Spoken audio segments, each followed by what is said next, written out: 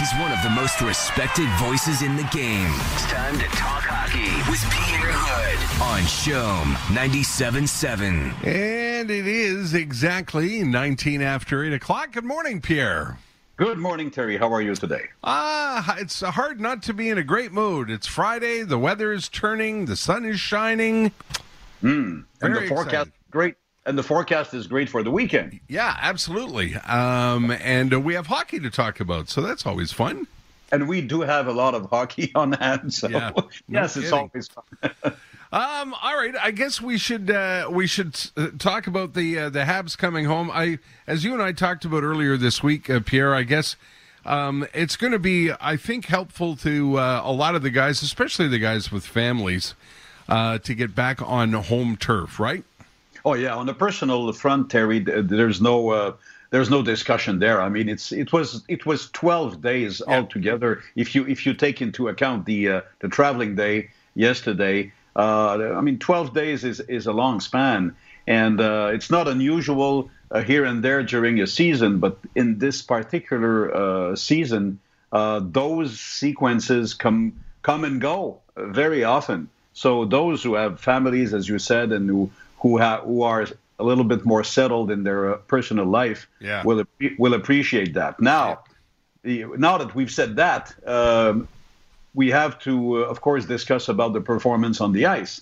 And we have to look at the home record that needs desperately to improve, Terry, because where the team stands right now is far, far away from good enough. I mean, 5-5-1 at home, compared to 8-3-7 on the road, is something that is not only unusual, it's unacceptable to a certain degree. And you know what, Terry, if you allow me, this notion and this concept of having home ice advantage takes somewhat of a toll, takes somewhat of a beating in this no fans era. Paul Maurice was very interesting the other day, as he always is, by the way. And he said, you know, it's there could be some even some extra pressure on the home team because you go through your day-to-day life, right? And even though you don't have families, you go through your day-to-day life. You're in your own stuff, and if you've been on the road for a while, like most teams have to be on the road for a while in this schedule, you come back, you have lots of personal chores and personal things to do and to look at. And then you get to the arena and you're already a little bit less focused. And it's very human, right? Yeah. And while you're on the road, there's very little to do. You can't go to Roxy's, you can't go to the restaurants at night. You stay in a hotel, you stay mostly as a group. And when you come back to the arena, you're already focused on the task at hand. So that's a very interesting notion, and I'm really, really anxious to see how the start of the game will look like tonight from the perspective of the Habs, but also from the perspective of the Canucks, who have been in town since Wednesday night late. Quite interesting. Yeah, normally that would be a good thing. When the city is open and the clubs are open, it's nice to have a team come to Montreal and try and enjoy the nightlife of Montreal. But there's nothing right. there's nothing for the Canucks to do other than watch Netflix, I guess. When Alain Vigneault coached the Canucks, Terry, he used to say, "Yeah, we come in Montreal and we have Montreal's nightlife, But when you come to Vancouver, we have Roxy's." That's right. They're able to fight back with Roxy's. Yeah. For those who don't know what Roxy's is all about, it's a great, great music joint on Granville Avenue in Vancouver. Yeah. Hey, Pierre, you've been watching the game for a very long time from a very fascinating and wonderful point of view. I consider myself not just a fan, but I've seen the game close up as an official. I don't ever think I'm smart enough to coach or suggest line combinations, but I'm telling you, I cannot figure out, like you and I talked about the other day, I cannot figure out what it is, what kind of magic dust is missing from the Montreal Canadiens that they play well in these bursts, and then they stop playing well and they get overwhelmed. I don't know what it is. It's strange to watch. How is Dominique Ducharme going to fix this? How does he get the team ready to come out flying and screaming tonight, and how does he stop that inconsistency? Those are the key questions, Terry. And if you and I can't answer that, and if let me rephrase that. If the head coach cannot answer those questions easily, imagine you and I. Yeah. So I guess that part of the answer, Terry, and we forget this, and this is a topic that comes back often when we do have our pregame chats. We rights holders with the head coach, and in this case with Dominique Ducharme. Very interesting, by the way, so informative and so instructive. Sometimes he reminds us about the youth of his center line. I mean, beside Philippe Danault, who's not yet in his mid-30s, we all agree on this, but Philippe Danault is considered as a veteran, right, in the NHL standards. Yeah. We have to remember how young still are Jesperi Kotkaniemi, Nick Suzuki, and Jake Evans to that extent in terms of experience in the NHL. If you combine 3 out of 4 centermen, they have very small level of experience. They're loaded with potential, especially KK and Nick Suzuki, but at one point, they lack experience. They are still very, very young. And being young and talented, unless you are an exceptional talent, like Sid, like Connor McDavid, for instance, Mitch Marner in Toronto, and even in the case of Matthews and Marner, there were some growing pains. You'll agree with me, Terry. Absolutely. And they, regardless of who coached the team at that moment, they had some growing pains. And I think that the same applies to our 2 main young centermen. And this is why, actually, Brendan Gallagher was moved from his usual line to another line, is to try to bring some experience / grit / leadership / all those factors that we recognize to the Gallaghers of the world. Well, this is why Dominique Ducharme tried to circle one of his young centermen with Gallagher. That's one example I'm bringing. So what will be the approach tonight is a great question, because the reshuffling of the lines on Wednesday actually woke up the Habs.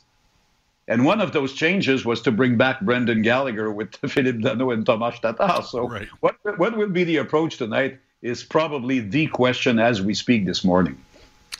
What do you think is going to happen on defensive pairings? Do you think there's going to be juggling there? Well, yes, but I guess then again, it will depend on the flow of the game, Terry, because I'm not taking anything away from Xavier Ouellet, but in an ideal situation, Xavier Ouellet and or Victor Mete to that extent, as of now, they are more natural 7th defenseman in the roster than a 6th defenseman. And this shows how huge is Ben Sherratt's absence now. Yeah. It's really huge, because it's not only on his pairing, but it's also on the overall portrait.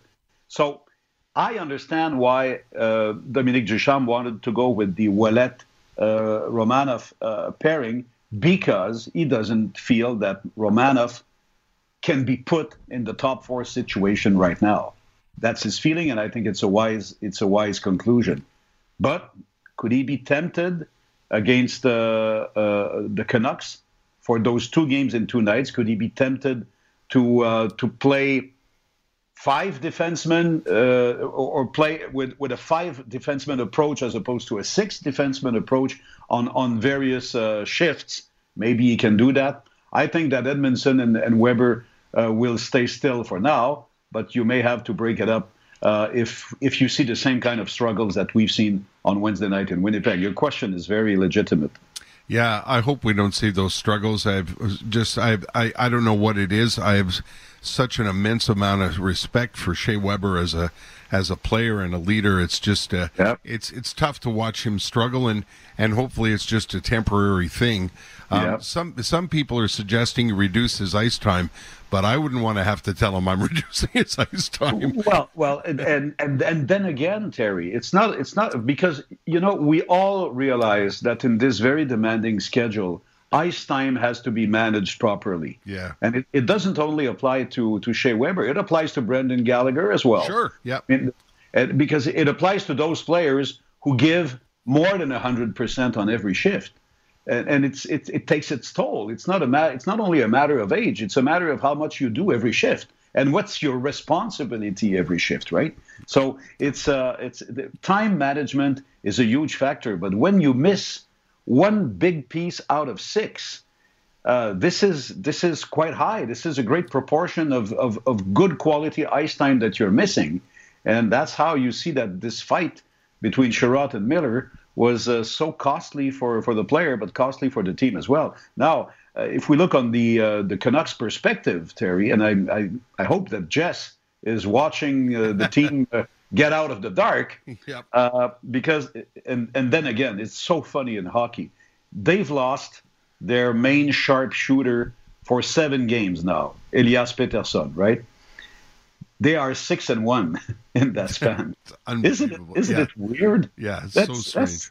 It's so strange. Yeah. So the Canucks are coming on a huge confidence turnaround. They're 7-2 the last 9, 9-5-2 the last 16. Their power play is almost at 40% the last 9 games, and they've got a darn good uprising goaltender in Thatcher Demko, who actually took the number 1 job out of Braden Holtby, or at least sharing responsibilities 50-50.